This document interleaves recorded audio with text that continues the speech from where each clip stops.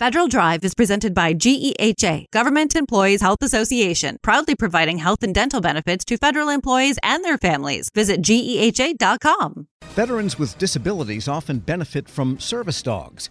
Service dogs don't just happen, though. They require careful training. The PenFed Foundation has information on what it takes to raise and train a service dog from a puppy. James Skank is the CEO of the PenFed Foundation. Andrea McCarran is the president, and they join me now. Good to have you both with us. Great to be here. Thanks, Tom. All right. First of all, give us a sense of what the demand is from veterans. 9 million veterans are served by the Veterans Affairs Department, and many of them do need dogs. What are the demand signals you're getting? That's such a great question, Tom. And this is why PenFed Foundation has partnered with Canine Companions, because the wait time for a veteran in need of a service dog is up to 2 years. The demand for these highly trained service dogs is greater than ever before. Post-pandemic, with the withdrawal of American troops from Afghanistan, we just have such a dramatic need. What is the shortage, though, is volunteer puppy raisers like me, who get these puppies at 8 weeks of age, socialize them primarily up to 18 months of age, and then they go in for 6 months of very formal training to learn how to turn on and off light switches, how to pick things up off the floor, how to open and close a refrigerator, all kinds of life-changing skills that can really improve the independence and lifestyle of a veteran. Yeah, because you mentioned a lot of specific tasks that these dogs are capable of learning.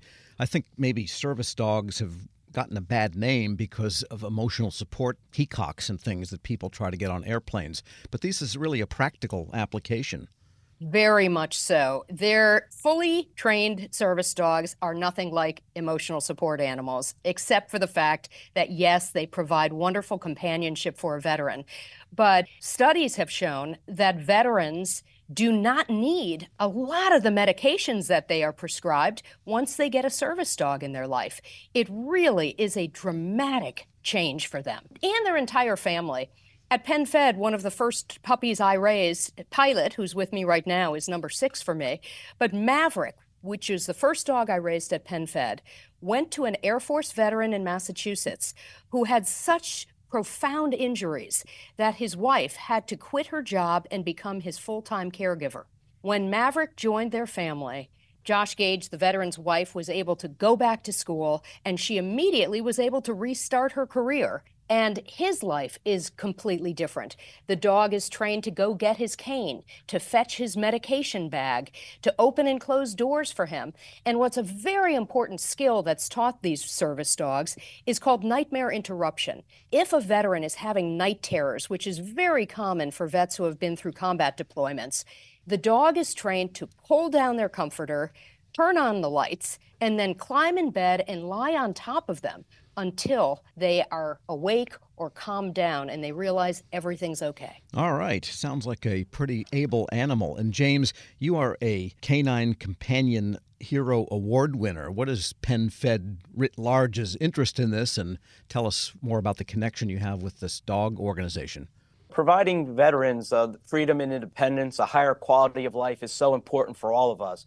PenFed is just one firm, and my message is really to encourage all firms to raise a puppy in training. Canine Companions gives us that forum and gives us the professionalism of the organization in order to do it.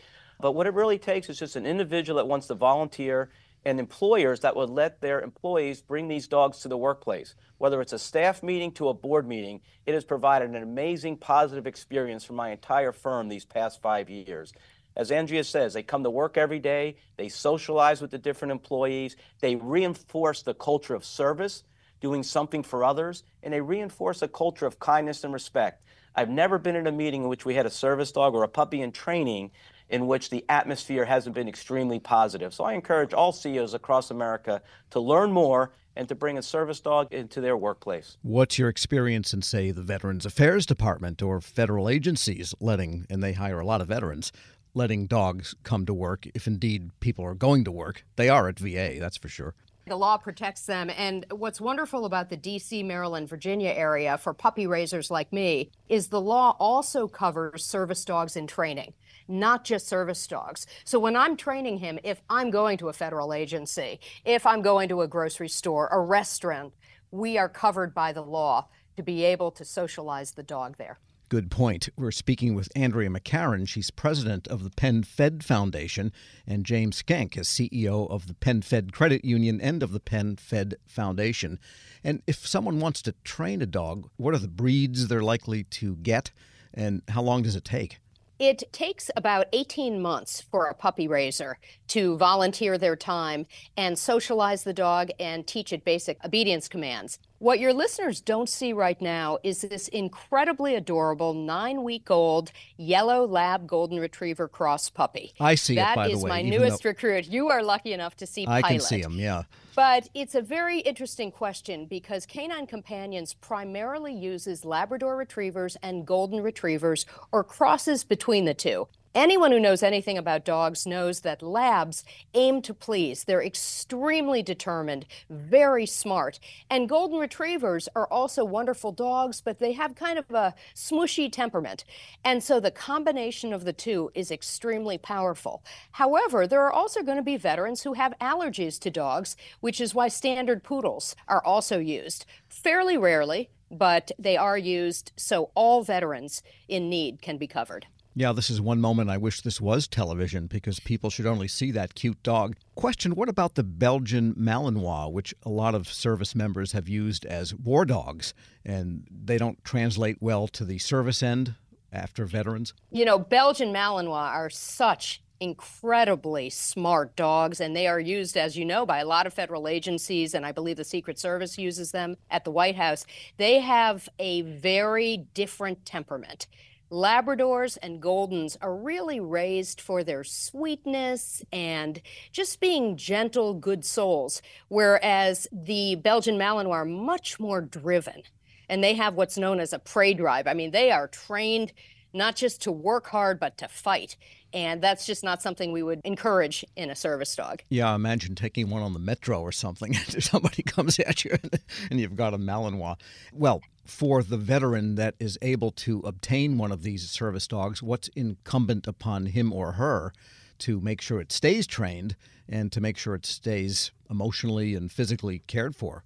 That's such a great question. And Canine Companions, first of all, Canine Companions and any reputable service dog organization will provide these highly trained dogs that have more than 40 skills free of charge to veterans.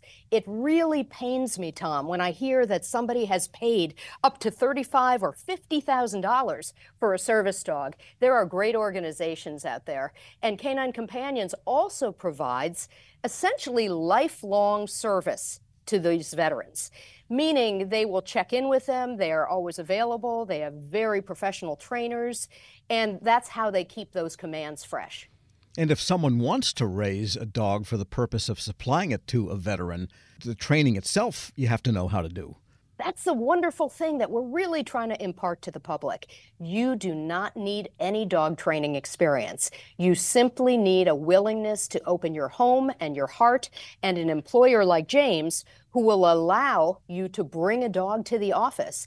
And research shows that having a dog in the office, particularly a service dog with a mission, lowers blood pressure among staff, increases productivity, and as James mentioned, it's so wonderful for teamwork. You know, I've raised so many of these dogs, and people are just so thrilled to be a part of something life-changing and very often life-saving for our military. It must be tough, though, to raise a dog for 18 months and then give it away. That's the question I get literally every day, Tom. And it is very difficult, but clearly someone needs them more than I do. And what better way to express our gratitude to our military heroes than raising a service dog? I often tell people, I didn't serve in the military. I haven't been in combat, but I can raise and train a service dog for someone who has. And for someone that wants to raise a service dog or train a service dog, can you do that in the presence of other pets, other dogs that might be in the house, or parrots or something? It's actually preferable to have another animal in the household, because that's just one more socialization experience for these future service dogs. In fact, when these dogs go in for their 6 months of formal training after the 18 months with their puppy raisers, one of the things that is such a challenge for so many dogs is they have resident cats in the facility.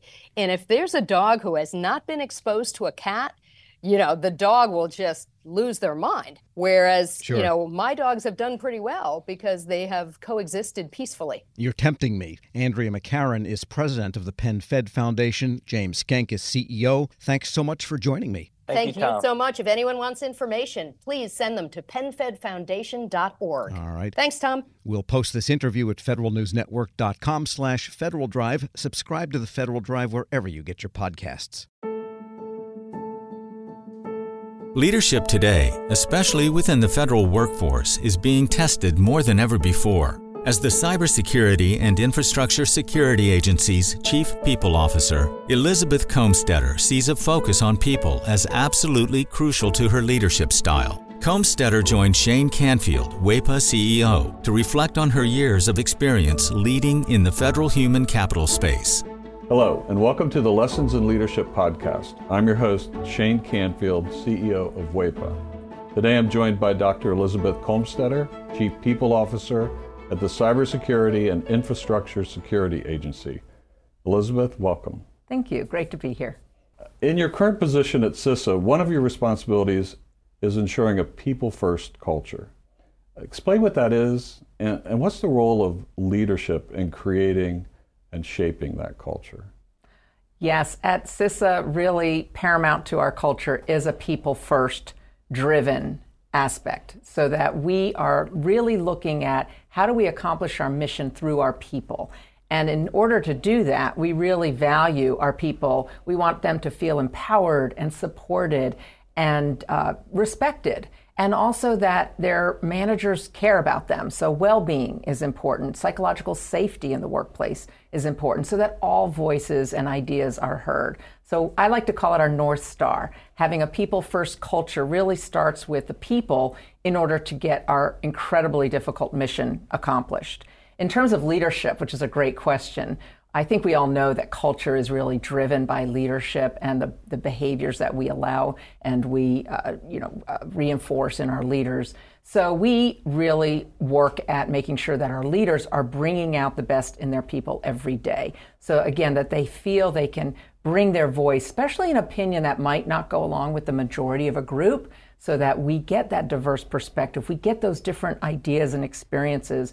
And that's really where we find that it's important that leaders are purposefully bringing out their talent on their teams to enable our mission. Yeah, excellent. We're going through a culture project at our work now. Oh, great. Yeah, it's been 6 months in the making, and it's going really well, but it is work. Yes. And it requires from the top down. So I'm also involved in that. I hear you. Great. Throughout your career, you piloted many different talent management programs, including at NASA, the CIA, the FBI, just to name a few, and you have an amazing career. What have you learned, or how have you might have changed along the way in creating and leading those programs? Yes, and I am so honored to have had a career in public service across multiple federal agencies, always in the realm of human resources and workforce performance. And I think because I study organizations and people in them, I've come to realize, particularly in the federal government, that many of our programs are really grounded in the industrial era thinking, that this is organizationally structured in a hierarchy with boxes and lines on charts, with the center being around jobs and what do we need to get this job done in terms of skills and training. And what I found is that we're really not in the industrial era anymore, where we would promote the smartest people who knew that work, and they would then tell the people on their team how to do things and oversee that work. We're now in a digital era and the information era, where work gets done collaboratively across geographic boundaries and certainly across org charts.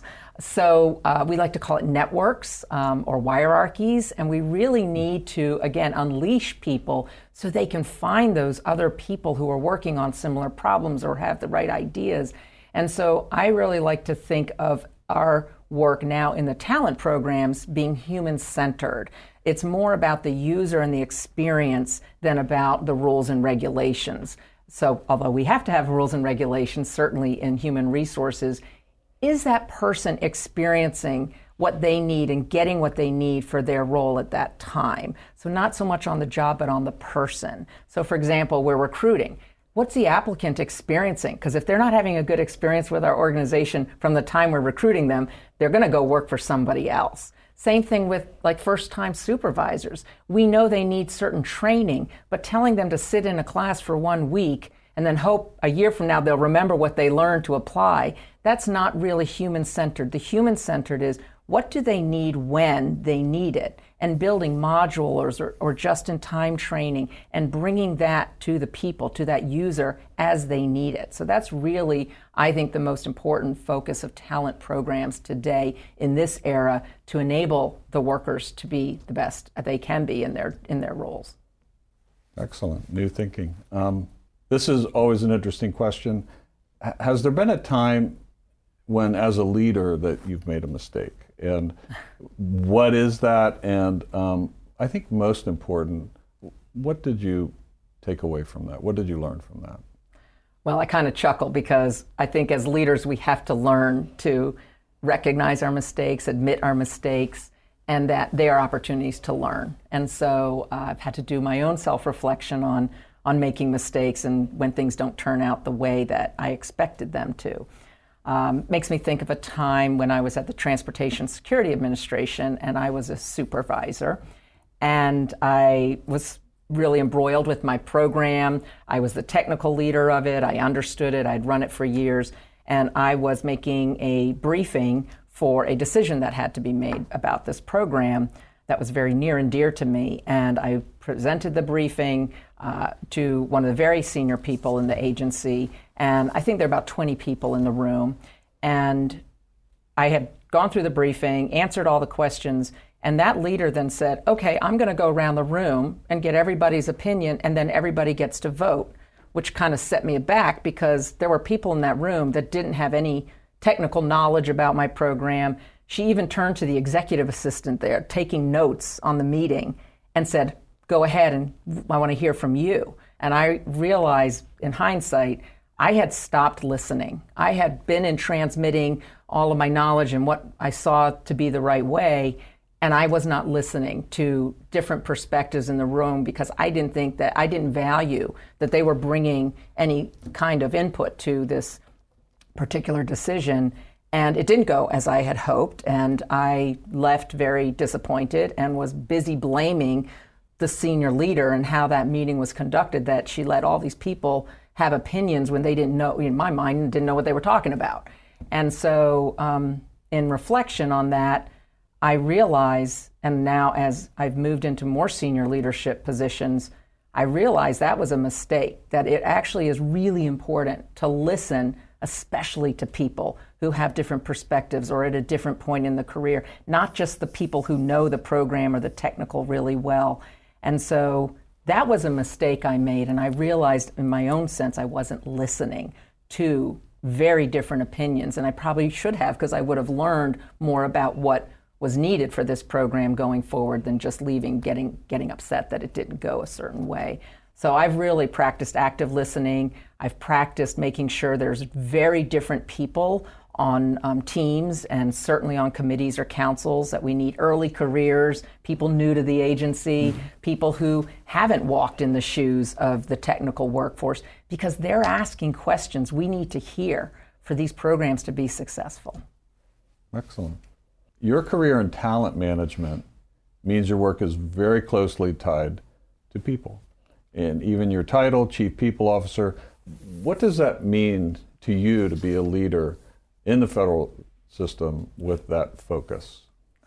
Isn't that a great title? I just love the title Chief People Officer, and I think it's my dream job, really, to be focused on people and culture and the workforce strategy for the whole agency. And I'm just so excited to be at CISA at this point in time. We're only 4 years young as an agency, so we're really still creating who we're going to become as an agency and what is our culture and what kind of people and talent do we need to be sure we have to be successful.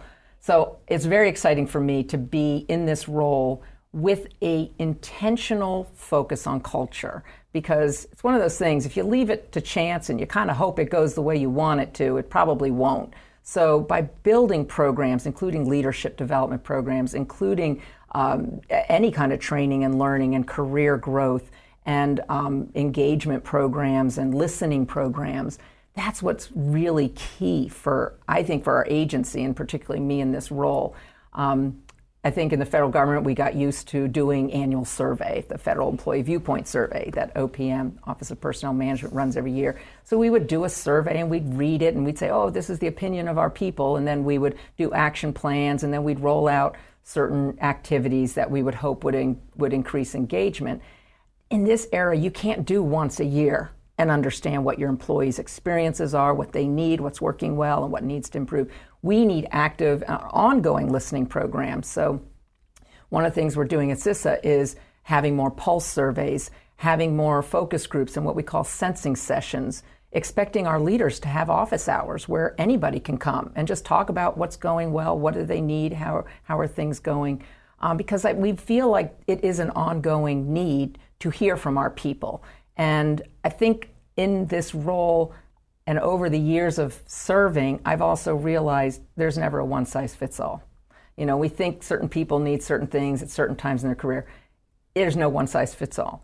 Neither can we also customize everything to every individual. So there's got to be a sweet spot in building really great talent programs, but also, like I said, thinking about, can we do this in modules? Can we make it a menu? Can we do it just in time as people need it so they can practice the new skill or knowledge in their role? So I think we have such great opportunity, again, with the technology that enables us to really focus on how we connect people with their work and their team to get things done in very new ways.